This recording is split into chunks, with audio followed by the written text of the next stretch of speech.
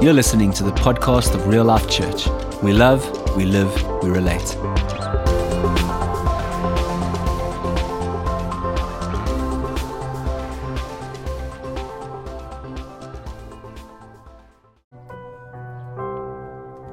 Our Father God, I thank you that you rule. I thank you that you reign. I thank you that you don't do it partially, but you do it fully. I thank you that you do it completely. I thank you that you are not just doing your best because you are fearful of being voted out in 4 years' time, but that you rule and that you reign perfectly for eternity. In His most beautiful name. And all the saints said, Amen and glory. Thank you, Mr. and Mrs. S. Awesome. Thank you, friends. Fantastic. Now that our bonfire is really going, we have less smoke. So apologies for the distraction, but the ambience is good. The sound of the crackle is really good. For those of you who are streaming, we have a huge bonfire going, a couple of trees burning in the garden. We have the ducks and the birds making noise, and the buck are in hiding. But it is so good to be here. Mark, thanks so much for facilitating prayer meeting this morning, and for all of you who contributed. I listen to audios on a regular basis. So I listen to books, I listen to biographies and things like that. But I've now realized that if you put the audio onto 1.5 speed, Barack Obama talks really fast, but you can get through a 16-hour book in like 8 hours or thereabout, you know what I mean? So I'm tempted to say, oh Lord, let me just be able to go at like 1.5 speed and just get a lot more into my allocated time. But Holy Spirit, my prayer is this morning, no matter how long or short I share, that I'd like to say it's all from you, but Lord, let it just be most from you. I ask for a heavenly download, an opportunity to share what is kingdom, what is good, what is godly, more than the flesh. Let the insecurities of man dissolve in the glory of God. I just love prayer meeting, especially when, like, I stand next to Ina and people are busy. I get goosebumps and people are busy praying and declaring things, and I go to Ina. Where is Ina? I go, look, it's in my notes. Look, it's in my notes. I go, yeah, isn't that just like so good? But it is about reigniting our hope. It's about being light and fruit to the community around us. You know, if you don't have light and joy, why would somebody want to hang around you? You know, like Ali and I are fairly good at having parties. And I think it's because we don't have boring parties, because we don't have boring friends, you know. And when you have people who come to your parties dressed up, full of joy, full of happiness, ready to like go gung ho, then all you've got to do is have a little bit of spark and something nice, you know. And we need to be that community of people where people look at us and go, my goodness, there's just such joy, there's such fun, there's just such favor. Ash and Jeff, I just see you through the mist and everything of there. So for all of you who need to go home and like wash everything because you smell like the bush, smell like a barbecue, apologies for that. Yeah. Emil, Shimane, all good. Your folks are here this morning. They are well behaved so far. No guarantees for later, but I trust Sun City was good. And yeah, just good to have you online. I don't know whether you're driving, or whether you're still up in Sun City, but really good to have you with us. Fasten your seatbelts. Let's take off. Glory, hallelujah. Praise the Lord. I'm doing a series on John's 7 letters written in the book of Revelation. And my motivation, as I said before, is not that because we're not going to agree. We can't all agree on everything, and this is one book where we're unlikely to agree on most of it. But my motivation is not to bring agreement, it's to bring maturity. My heart behind this is that we respond together, that we hear something, that we go, Holy Spirit, what is it that you are saying to Ruff? What are you saying to the church? What are you saying to Johannesburg? Because God, you can't say a little thing to everybody and then expect unity. So God is calling and He's talking to the church. And He's talking to the Church of Real Life Church. He's talking to the Church of Johannesburg. He's talking to the church in South Africa and saying, this is what I have for you. Church, won't you write it down? Won't you stand up and listen and take note of what I have in store for you? Because I am bringing back a new thing. There was a word that came out from the prayer meeting this morning about seasons, and God is doing a new thing. And there's a lighthouse. This is going to be a lighthouse for new things that are going to happen. Because, friends, Revelation is a book that we ignore because we get confused and conflicted about it. We think it's all a book about the Antichrist, but the reality is the book of Revelation is about the living Christ. The book of Revelation is a glorious book about Jesus the pastor, Jesus the prophet, and Jesus the poet. And as soon as we start to have a bit of an understanding of the holistic look at what it is, we know what Holy Spirit is doing for us. I'm fast forwarding a little bit through what I said last week so I can just go straight into this week. And I finished off last week with Revelations 2:2. I know all. After not speaking for 50 years, the beautiful and most powerful two words that Jesus said after 50 years of silence is, I know. I know what's happening. I know what's happening in your life. Imagine if you'd been saved in the past 50 years. You've never seen Jesus. You've never been to his fish barbecues. You've never walked on the beach with him. You've never sailed with him. You haven't even been to one of the mass meetings. And if you had, all you remember is I was at a mass meeting, and somebody in the front turned a whole lot of fish and loaves into tons of fish and loaves. But I've never met this dude. I don't know him. I've never really been in his presence. And through his reputation, more and more people are coming to faith, and they have never met Jesus in person. And 50 years later, Jesus speaks for the first time to all these people who had not met him in person. He says, I know. And all these people go, oh yes, you know me. Finally, there's contact. You know me. I've never met you face to face, but you know me. And this letter comes from Jesus, and the first thing he says, I know your suffering. I know your endurance. I know your pain. And friends, this is as relevant to the church today as it was 2,000 years ago. Where Holy Spirit is saying to you this morning, Jesus knows your pain, Jesus knows your suffering, Jesus knows your endurance, and Jesus knows that you did not quit. When many around you quit, when Jesus ascended and many around him gave up, there were all those who did not, there were all those who were new to faith, and they pursued and they did not quit. They did not give up and they did not give in.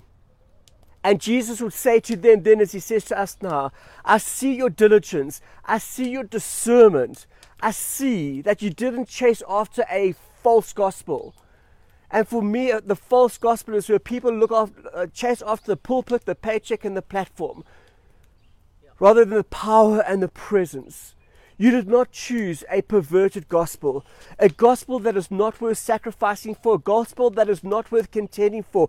I recognize something, and I choose to go where Jesus goes. And this morning, Holy Spirit is saying, Jesus sees you. I know you. I know what you have gone through. I know that you have not given up. I think there are so many of us who are listening this morning, and we don't need another answer from God. We don't need more direction from God. We just need to know that Jesus says to you this morning, I know. I know the tough times. I know the good times. I know the perseverance. I know the patience. I know you. There are too many people who are wanting more direction from God. People who are wanting, God, what are you doing next? What's the next fad? What's the next phase? What's the next thing? I just want to chase after the next thing of Holy Spirit, the next thing of God. And we get so busy chasing after something that we miss the presence of Holy Spirit now. And I believe that in this season, this is a season where Holy Spirit is saying, I want you to rest and enjoy and get marinated in my goodness. That's far more important for you than chasing after the next thing. Prepare now. Prepare in my presence so that we can go into the next thing together. Because friends, sometimes even in a godly pursuit of something, we miss the beautiful presence of Holy Spirit. The Jesus of Revelation reveals and transforms us. But this is the beginning of my challenge this morning, is God will transform you in community in a way that you cannot be transformed on your own. Your rough sides get knocked off far more in community than on your own. Your maturity happens far more in community than on your own. You have an opportunity to be a witness outside of your bedroom and your shower and the toilet where God talks to you and gives you wonderful revelations than on your own. When you are out there, you get to be witness. When you're out there, you get to be light. When you are in community, you grow and you mature. God wants His presence, the revelation, the unveiling, the revealing of revelation to take place in community, because we can't hear what happens in isolation and expect to change the world on our own, because that is just not how God wants to do it. The Jesus of Revelation walks and talks and leads through community and through His church. One of the amazing pictures of Revelation is that somehow when we gather together, Jesus is there and He walks and encourages and loves and heals and restores in community. If people want revelation, if people want restoration, if people want healing, then get into community. And you find that in community. As the word and preached, there's an encouragement, because why? We are sitting under the same word, under the same teaching. We are being marinated in the same marinade, in the same juice. We can hear and encourage and exhort and build and grow and mature together, so that we can be an army to go and contend for and to fight. And Jesus says, I know. And if I could just stop there and do something nice. You know, this is like in chapter 2. This is already when we close the Bible. And we go, oh, but this I have against you. I'm just so glad Jesus isn't talking to me. I'm so glad that He's talking to the church in Ephesus. You know, those people over there. But as I said, this is as good for the church today as it was 2,000 years ago. And Jesus, the book of Revelation, is talking to you and me. So Jesus says, I know you and I love you, but this I have against you. You don't love me. And already, most of us, when we talk about coming back to first love, is, won't you come back to the first love of Jesus? Won't you pray more? Won't you do more? Won't you contend more? Won't you be more? Won't you just do a whole lot more activities? You don't do the activities and things you used to do. But Jesus says, this I have against you, that you don't love me, not do all the activities, or each other. And they go, oh my goodness, I've never read that in the Bible.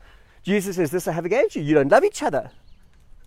And again, you know, that's the benefit of having, reading your Bible on a computer. You can just like delete, Control Alt Delete and move on. You don't love me, and you don't love each other the way that you first did. Look how far you have fallen. Turn back to me and do the works that you did at first. And again, my new charismatic upbringing is just not about works, it's about goosebumps. So as soon as there's works involved, then we just go Control Alt Delete and we remove that. But Jesus is saying to the church today, this I have against you. I know you, but this I have against you, that you've lost your first love of loving me and loving one another. Come back to the works that I've called you to do. I've seen your suffering. I've seen your diligence. I've seen your faithfulness. So we can't go to God, okay, it's like playing poker. Okay, I see you want to raise you 3.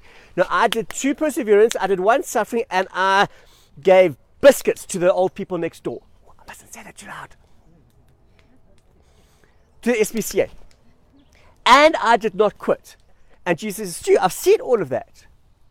But you don't love me and you don't love one another, as you first did. You've lost your first love. Ashley brought this up in the prayer meeting this morning. Jesus is wanting to restore us back to first love.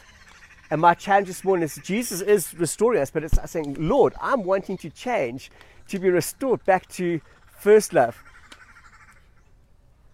Can you hear the birds?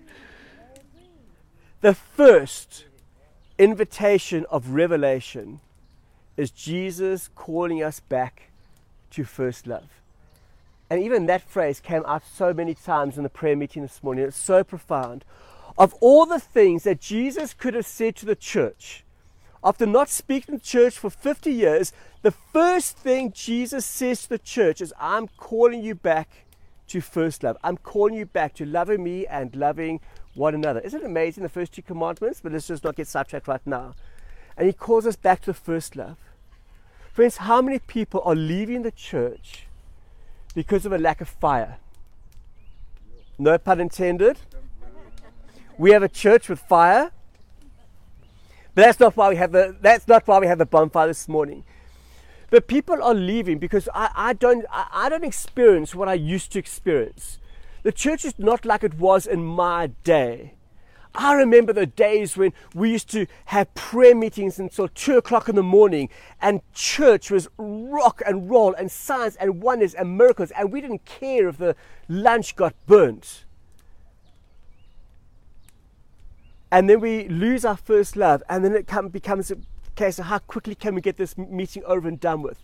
How quickly can I get out? How quickly can I go? How quickly can I get involved with my agenda? And we remove ourselves. So we remove ourselves from the furnace, and then we get frustrated because we no longer feel the heat. And friends, Jesus is speaking profoundly, and he is speaking prophetically to the church. When he says church of Johannesburg, church of Gauteng, church of South Africa, my bride, I am calling you back to your first love, to loving me and loving one another. David said it like this: the one thing I ask of the Lord, the one thing I seek the most, is to live in the house of the Lord all the days of my life, delighting in the Lord's perfections and meditating in his temple.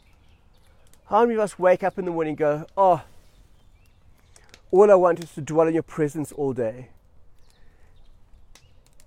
to get to know you more and more? And friends, we get a glimpse of how the church in Ephesus was started. Press pause. I quickly want to go back to Acts 19. So go back a whole lot of pages. In Acts 19, God gave Paul the power and authority to perform miracles. How many of you want the power and authority to perform miracles? Now, I want the power and authority to perform miracles. The reality is I have the power and authority to perform miracles. I just need to go out and do it more. But the thing I enjoy about this is God gave Paul not only the power and the authority to perform miracles, he gave Paul the power and authority to perform unusual miracles. I just don't want miracles. I want unusual miracles. Wear aprons and handkerchiefs that are just nearly touching the awesome physique that I look after and touching this body. I'll put her on people that are sick and they are healed. I don't even have to go and pray for them. Just something tangible in my presence gets such a residue anointing of power and authority that that tangible thing can unlock power and healing. I go, oh, yes, Lord. I want to operate more and more in not just signs, wonders, and miracles, but unusual miracles. And then a group of Jewish people were in the region, and they saw what was being done under the power and authority of Holy Spirit, and they go, give me some of that, I can make money from this. And so the sons of Sceva try to copy him. And so they go and try and do what Paul did under the power and authority. And I think sometimes that's where we lose it. We see something happening out there and we go, oh, if God can do it over there, he can do it over here. And so we go, oh, I'm just going to copycat what God is doing there and do it over here. And so they try and do the exact same thing. And a demonic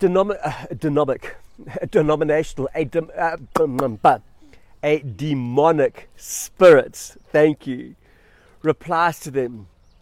I know Jesus, I know Paul, but who are you? Vrachtig. As soon as a demonic spirit starts to talk to me, I hope I rise up in authority. And the man with the evil spirit jumped on these ungodly people. So they're these people, they're trying to perform miracles and signs and wonders under a spirit of religion, not out of a spirit of the Holy Spirit. So they're trying to be religious in what they're doing. And the feedback is, I know Jesus, I know Paul, I don't know you, what on earth are you doing?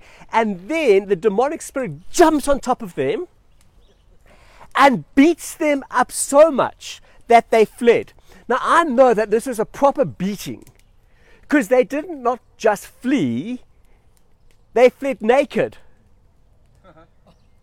So how on earth do you get such a whipping that you are praying for people and you get beaten up so much that you leave naked? Jeff and I will just debate this. I want to understand what type of beating this was. And in verse 17, the story of what happened quickly spread through the whole of Ephesus, to the Jews and Greeks alike. A solemn fear descended on the city, and the name of the Lord Jesus was greatly honored. Friends, we want to see our city, our people groups, our nation come to know Jesus. But when we operate under the pure and the godly Spirit of Jesus, of Holy Spirit, and not in one of religion, and we operate in loving Jesus and loving one another, and we rise up to do signs, wonders, and miracles, that's when the whole of Johannesburg will know that there is a place and there is a community that know Jesus and have power and authority. And many who became believers confessed their sinful practices. A number of them who had been practicing sorcery brought their books and burnt them at a public bonfire. The value of the books was several $1 million. I don't know any of us who have a book worth like 100,000 rand, let alone millions of dollars. And the message of the Lord continued to spread across the whole of Ephesus and had a powerful effect. You've got your little pieces of yellow paper in front of you. And as I start to carry on sharing, I'm going to start to address some things. So we might not have books of idolatry and sorcery and things like that, but we have attitudes and things of idolatry and sorcery. And as I share this morning, if any of the things make sense to you or resonate with you, or won't you just write them on your piece of paper? And then when we finish, we're going to go and throw them in our bonfire, and then have communion together at the end of this morning. Can you imagine a church like that? Can you imagine that we had to have a bigger bonfire every Sunday morning? You know, Ange and her team of 20 who are in charge of security and gate control and passport control, and her team, and we have like a bigger and bigger fire as more and more people just come in, and we're going, we want to give up all the things that are ungodly, because we sense the presence, the open, glorious presence of Holy Spirit in this place, and people who love Jesus and love one another. Imagine having that type of reputation. Imagine if that was our inheritance and our heritage, where people come out of the independent religious culture and into a powerful, genuine kingdom culture of family, out of a culture of pretense and into a culture of power, where people come to burn all the things that hold them back, to take up who they really are in Holy Spirit. Friends, the church in Ephesus started with fire. Most churches today start with Facebook. We should be more about talking than we are about twittering, and we should be more about worship than we are about what's happening.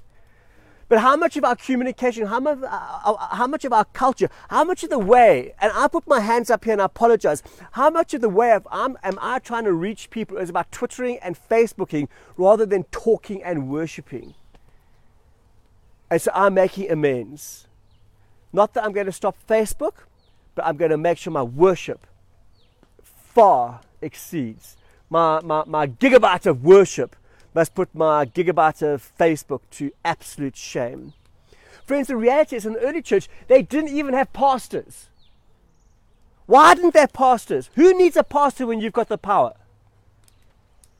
We should have more power and less pastors in the churches today. The unusual power of Holy Spirit coming on the people in such a way that the whole community came together and honored what was happening and the power of Jesus. Friends, we can look at things like this and think it is just a story. We can look at Revelation and think it's just a feel-good factor, or it's just scary Holy Spirit science fiction and sci-fi.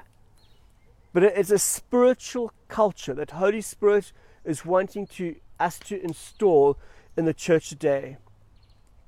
I remember when the love of Jesus was pouring out at every meeting I went to. I remember when I didn't care what people thought of me. It didn't matter what time I got home. It didn't matter what the sacrifice was, as long as the Holy Spirit was there and that He was moving. I remember when the sacrifice was worth it.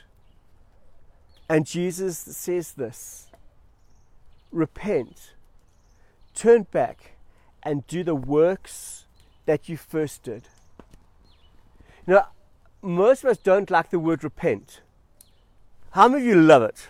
How many of you are impartial to it? How many of you just don't like repent? As soon as someone says repent, I go like, oh, like what's the issue now? What is your problem? You know, I don't need to repent. You know, most of us don't like it. Most of us would remove the word repent from the Bible if we could. Why? Because I think most believers today most people today would prefer a spirituality without any repentance. That's true. We would like the easy thing. God, won't you do it and leave me out of it? God, this is all about you and not about me. God, just give me the good goosebumps and the nice stuff, not the difficult or the hard stuff. The Hebrew word for repent is teshuva. It means turn back to me.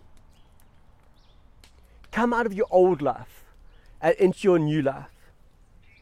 And I would suggest that Jesus is saying to all of us this morning, I see you, I know you, teshuva. Won't you come back to your first love? Won't you repent of the things that have taken you away from your first love? That even this morning, Jesus is saying to all of us, teshuva, come back to me. I think His language is so intentional. When Jesus starts to talk to His church, the first thing He says, come back to your first love. To the works of your first love. And for me, that just sounds so challenging, because love is not about works. You know, like even for Addie will often say, I know all the things you do for me. I don't want you to do, I just want you to love. I go, but I love by doing. You know, that's just like me. I show love by doing works. And you know, and that's just like me. But I think it's to the discipline of romance, to the work of romance. God is saying, won't you come back to the discipline of first loving me? It's not Jesus asking us to worship a new song or do I am treating His bride. Do they go, oh my goodness, you are just making her more glorious every day? Or do they go, oh my goodness, if that's your bride, I'm never getting married. I'd rather the bridesmaid. But our job is to make His bride beautiful. The discipline of romance. I would suggest that every married couple who've been married for probably more than, I'm going to say 6 months, I'm tempted to say 6 days. Every married couple, no, let's make it 6 months. Every married couple knows that there are times when feelings fade. And for me, I'd suggest that it's the same with God. It's normal to lose some of your first love. It's normal to lose love for community. It's normal for the flame to fade. What is abnormal, in my view, is to live in a perpetual state of revival 24/7. I don't think that's real life. There are times and there are seasons when you just get hurtful, when you get slightly annoyed, when you get peeved, when you get fed up, when feelings fade and you don't do things based on feelings. And it happens in our faith, and it happens in our community, and it happens in our church. And that's why Jesus constantly calls us back and says, you need to be renewed. You need to be restored. We need the ongoing renewal, because we lose and the feelings fade.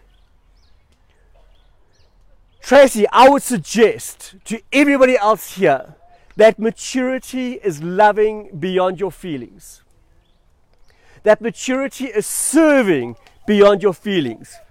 Thanks to all those who diligently serve and love. And it's not just about what happens at outreach. It's not just what happens on Sunday mornings. It's everything that happens in between. Maturity is sacrifice beyond the feelings. How many of you want to mature in your faith? Be careful now. I can see 3 hands. If you want to mature beyond if you want to mature in your faith, you have to mature beyond your feelings, and you have to love, serve, and sacrifice, regardless of whether you feel like it or not. When you're in kindergarten, you get to do only what you feel like or what mom tells you to do. But as we grow, we get to do things regardless. For all of us who have teenagers, for all of us who drive and drop off our kids at parties, at sport, at things like that, when we absolutely don't feel like it, that's a sign of maturity. Friends, marriage is not about saying I do. Successful marriage is about saying I grew. It's not just about doing, it's about growing. For your marriage to survive, it's not just saying I'm doing, it's I am growing. It's the same with us being married to the bride of Christ. For us being the bride of Christ, it's all about us saying, Holy Spirit, I choose to grow in you. There was a word that came through in the prayer meeting this morning about the winds of change are coming. And I honestly feel that in this season there is a supernatural sense of the winds of change that are coming.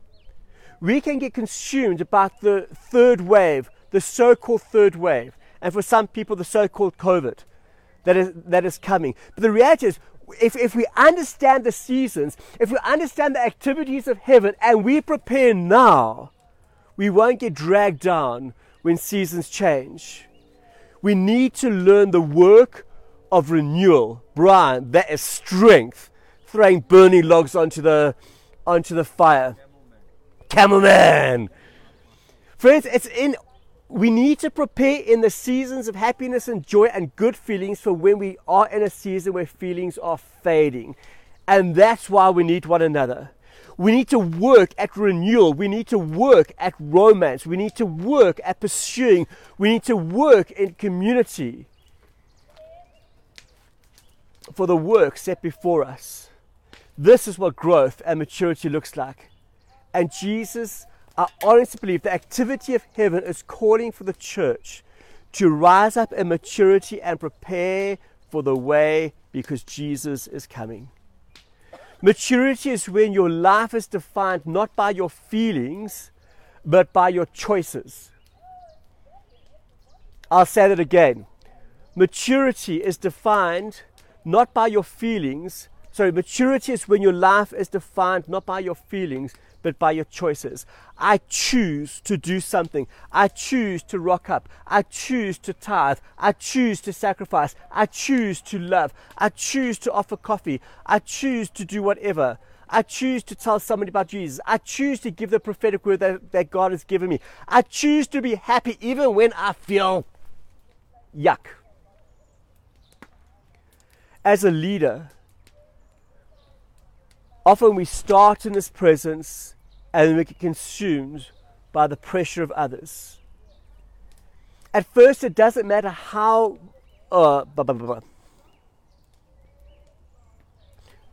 fast forward. The pressure to perform can creep in so quickly. Friends, it's not about performance, it's about presence. We view success more about the purse than the presence, and about the palace rather than the presence. We view success of church more about the purse and the palace, i.e. the building, rather than his presence. When first love is consumed by secondary love, there is a conflict. The Holy Spirit this morning is wanting to say to all of us, what is your secondary love that is pursuing you? What are the secondary loves that you are giving yourself to over and above your first love? And start to write some of those things down to throw in the fire. Because there will be conflicts between my first love and everything else. But say, oh Holy Spirit, how does my first love remain, and how does everything else come under my desire for your presence and your bride? And the things that we can pursue over and above King and Kingdom can be budget. I need to work harder. If I don't work, and the lie is, God, I will work harder because I don't trust you. I think it's stupidity, and the spirit of stupidity when you buy a car or a house or something you can't afford, and you say, but Jesus, it's your fault. You should be my provider. That's why there's accountability in community. But sometimes if we're making our budget become more than his presence, God is saying to you this morning, won't you come back to your first love, to me and my community? It could be family. Sometimes we use family as the best get out of jail free card we can find. And sometimes there's a legitimate reason. Sometimes I say to the people around me, take time off and go and spend time with your family. Go and love your family. But sometimes I would think that your family would like to know that this God you serve is worth sacrificing for.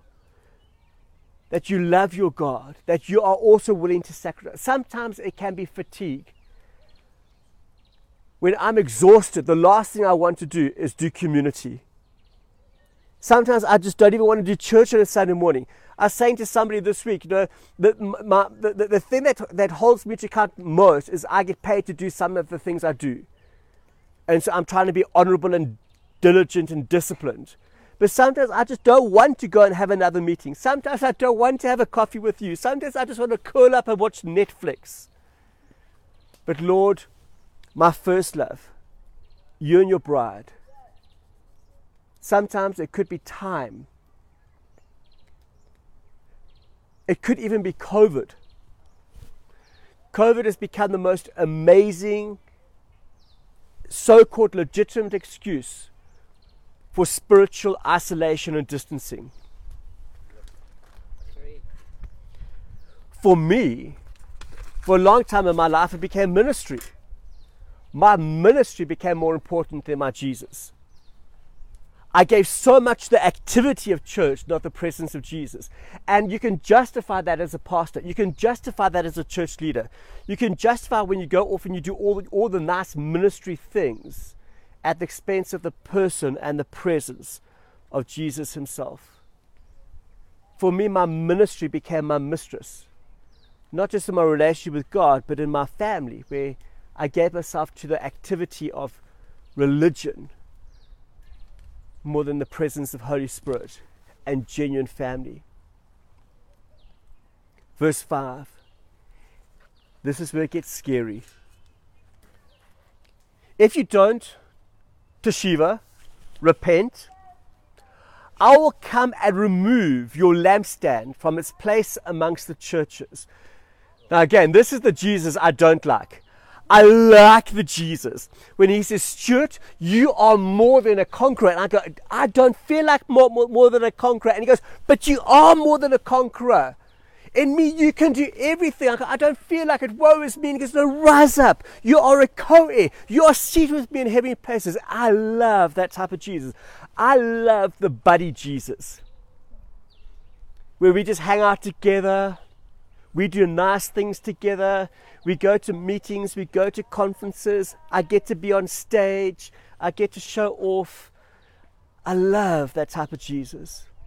I love the Jesus who gives me things, who gives me joy and favor and friends and blessings and opportunity, who gives me my identity and my joy and my freedom and all the amazing things that I am. But the Jesus who takes things away, again, let's just remove that section. I like the Jesus who gives, the Jesus who takes things away, unless he takes away all those things I don't really want. My debt. Jesus, just take away my debt, take away my bad attitude, take away my family's bad attitude, and wash the dishes on your way out. The Jesus who takes things away, I wrestle with. Now there's the song, he gives and takes away. And for ages, this guy, can't we just change that? He gives and gives and gives and gives, because what on earth did Jesus take away? He took away my sins once and for all. So that's dealt with, and I'll go, okay, so Jesus gives and takes away, no. But the reality is, I don't like the Jesus who takes away. A Jesus with a sword in his mouth and flaming eyes. The idea of light in the Jewish world is the divine task of being light to the world. Being his testimony, and again, that came out so much in Genesis, in the prayer meeting this morning. In Genesis, where God separates the light from the darkness. In Isaiah, where we're called to be light to the nations. Jesus, the light to the world. And Revelation, I will take back your light. It might seem harsh, where Jesus says, I'm going to take back your light. I'm going to take something from you. But how much more harsh is it for a church to say that we are a demonstration of the love of Christ when we are not? Isn't it more of an indictment on church and on what Jesus represents to say we are a people who are generous and we are not? We say that we're a people who believe in signs, wonders, and miracles, and we don't.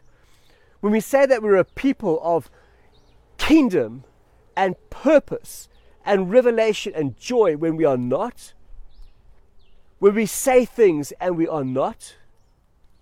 I suggest it's almost as if Jesus is saying, if you lose your first love, I will remove your light. If you lose your worship, I will remove your witness. Because to Jesus, our worship is meant to overflow into our worship. I believe that Jesus is saying to some folk this morning that the things that are not found in me, the things that you are trying to do without me, the things that into a season of like idolatry, you are demonstrating a power that you do not have. You're operating from a spirit that is not mine. You are pretending to be something that you are not. I would rather remove that so that people get the genuine. Don't say that you're something that you're not and say made by Jesus. Rather just say that this is made in certain parts of the world, and this is counterfeit, and this is fake, and this is fraudulent. And our temptation is to think that this happens because of a punishment. And it's not. Jesus never says he will remove his presence. Jesus will never ever remove his presence. Jesus will never ever remove his love. But Jesus is saying, don't try and do things in my name when you aren't including me in that. Don't do things in my name when I'm not there, when I'm not part of it.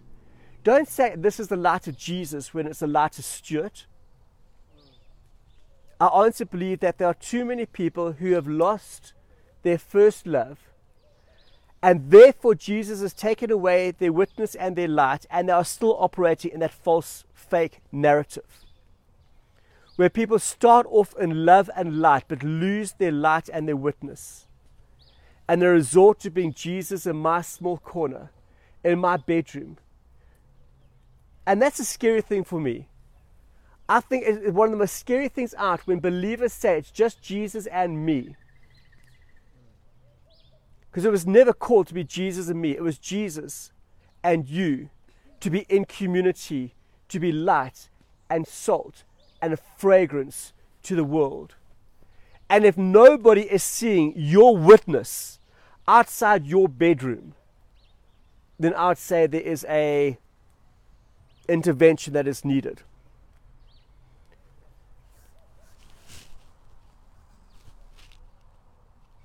Let us not lose our light, our love, and our witness. And friends, I know that this sounds difficult. How many of you think it's like challenging? I do. I go, oops. And then I get nervous. I go, Lord, how on earth can you share this? And for me, it's easy. It's in the Bible. Well, at least remember, point one that I started with last week. We might not all agree. But this is just my take on it. I believe there are people in churches and communities that have lost their lampstands, that Jesus has taken it away. But this morning, the never-ending, never-failing presence of Holy Spirit is saying to Sheba, won't you repent and come back to me? I'm wanting to allow you to do everything in my name. Because without love, there's no light, and without worship, there is no witness. How can we worship? How can we witness when we have removed ourselves from the presence of Holy Spirit? I would rather a protective, loving, maturing, caring Jesus. I'd rather a Father Jesus. I'd rather a Jesus with flames in his eyes and a sword in his mouth that is so protective over his kingdom and over his people. That's you and me. He is so devoted to his mission. He is so devoted to the lost. He is so devoted to seeing his Father glorified that he would take something away from me when I'm abusing it, when I'm misusing it, or when I'm neglecting it. I'd prefer that to the buddy Jesus, where I can do whatever I want and not grow or mature. My growth and maturity, my mission and my mandate on earth as it is in heaven. Maybe, friends, we get the Jesus that we want. Maybe we get the Jesus we deserve. And I'm wrapping up. Anyone with ears to hear must listen to the Spirit and understand what you're saying to the churches. To everyone who is victorious, I will give fruit from the tree of life in the paradise of God. O Holy Spirit, to Shiva, I come back to you this morning. I come back to my first love. I come back to the purity of the gospel, the glory of kingdom, the flavor and the power of heaven.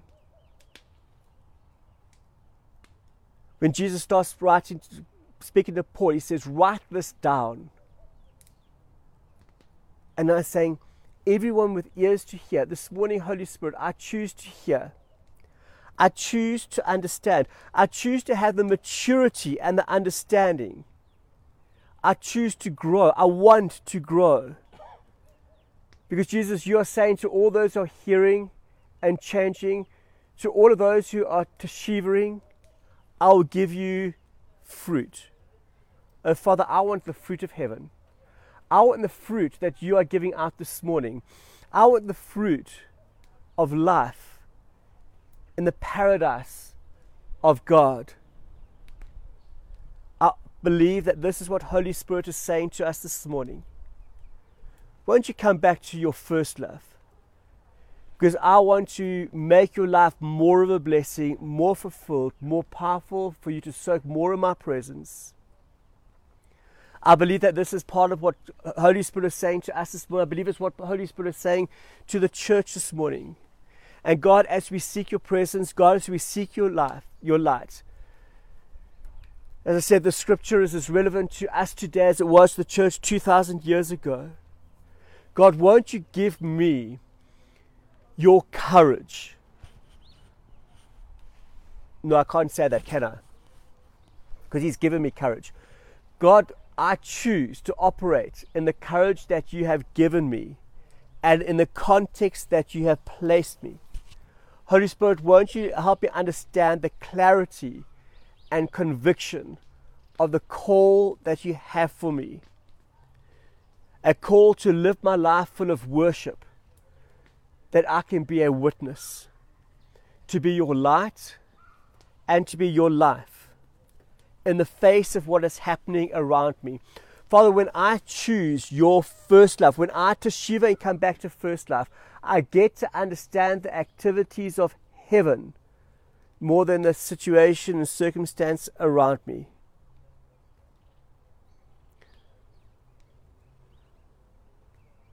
friends, whether you are watching online or here with us this morning, if you believe that Holy Spirit is saying to you, Toshiba, won't you repent from going off track and come back to your first love? Come back to Jesus. Come back to his community.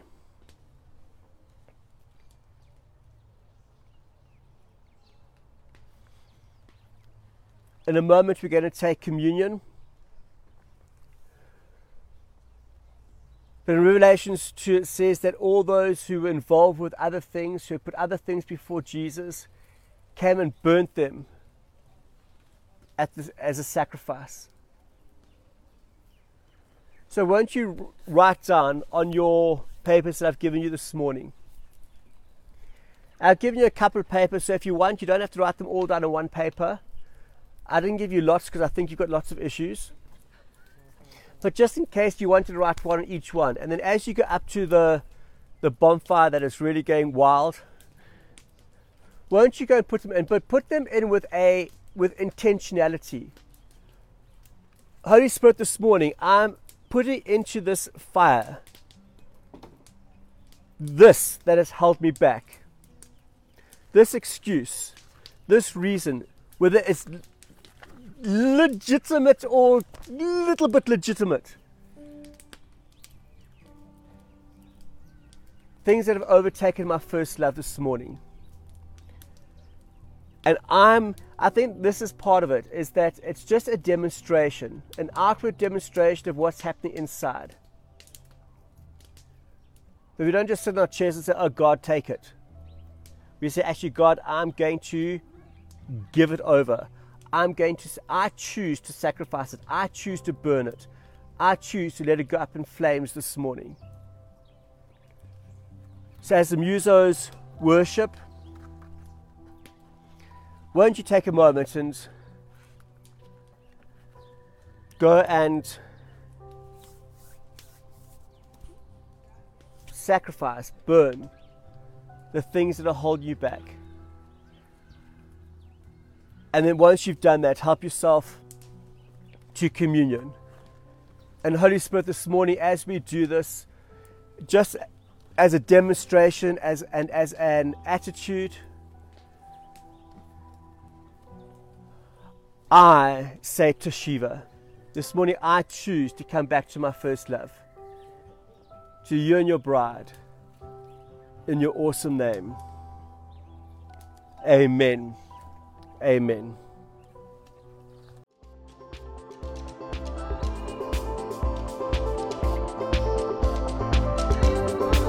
Thank you for listening.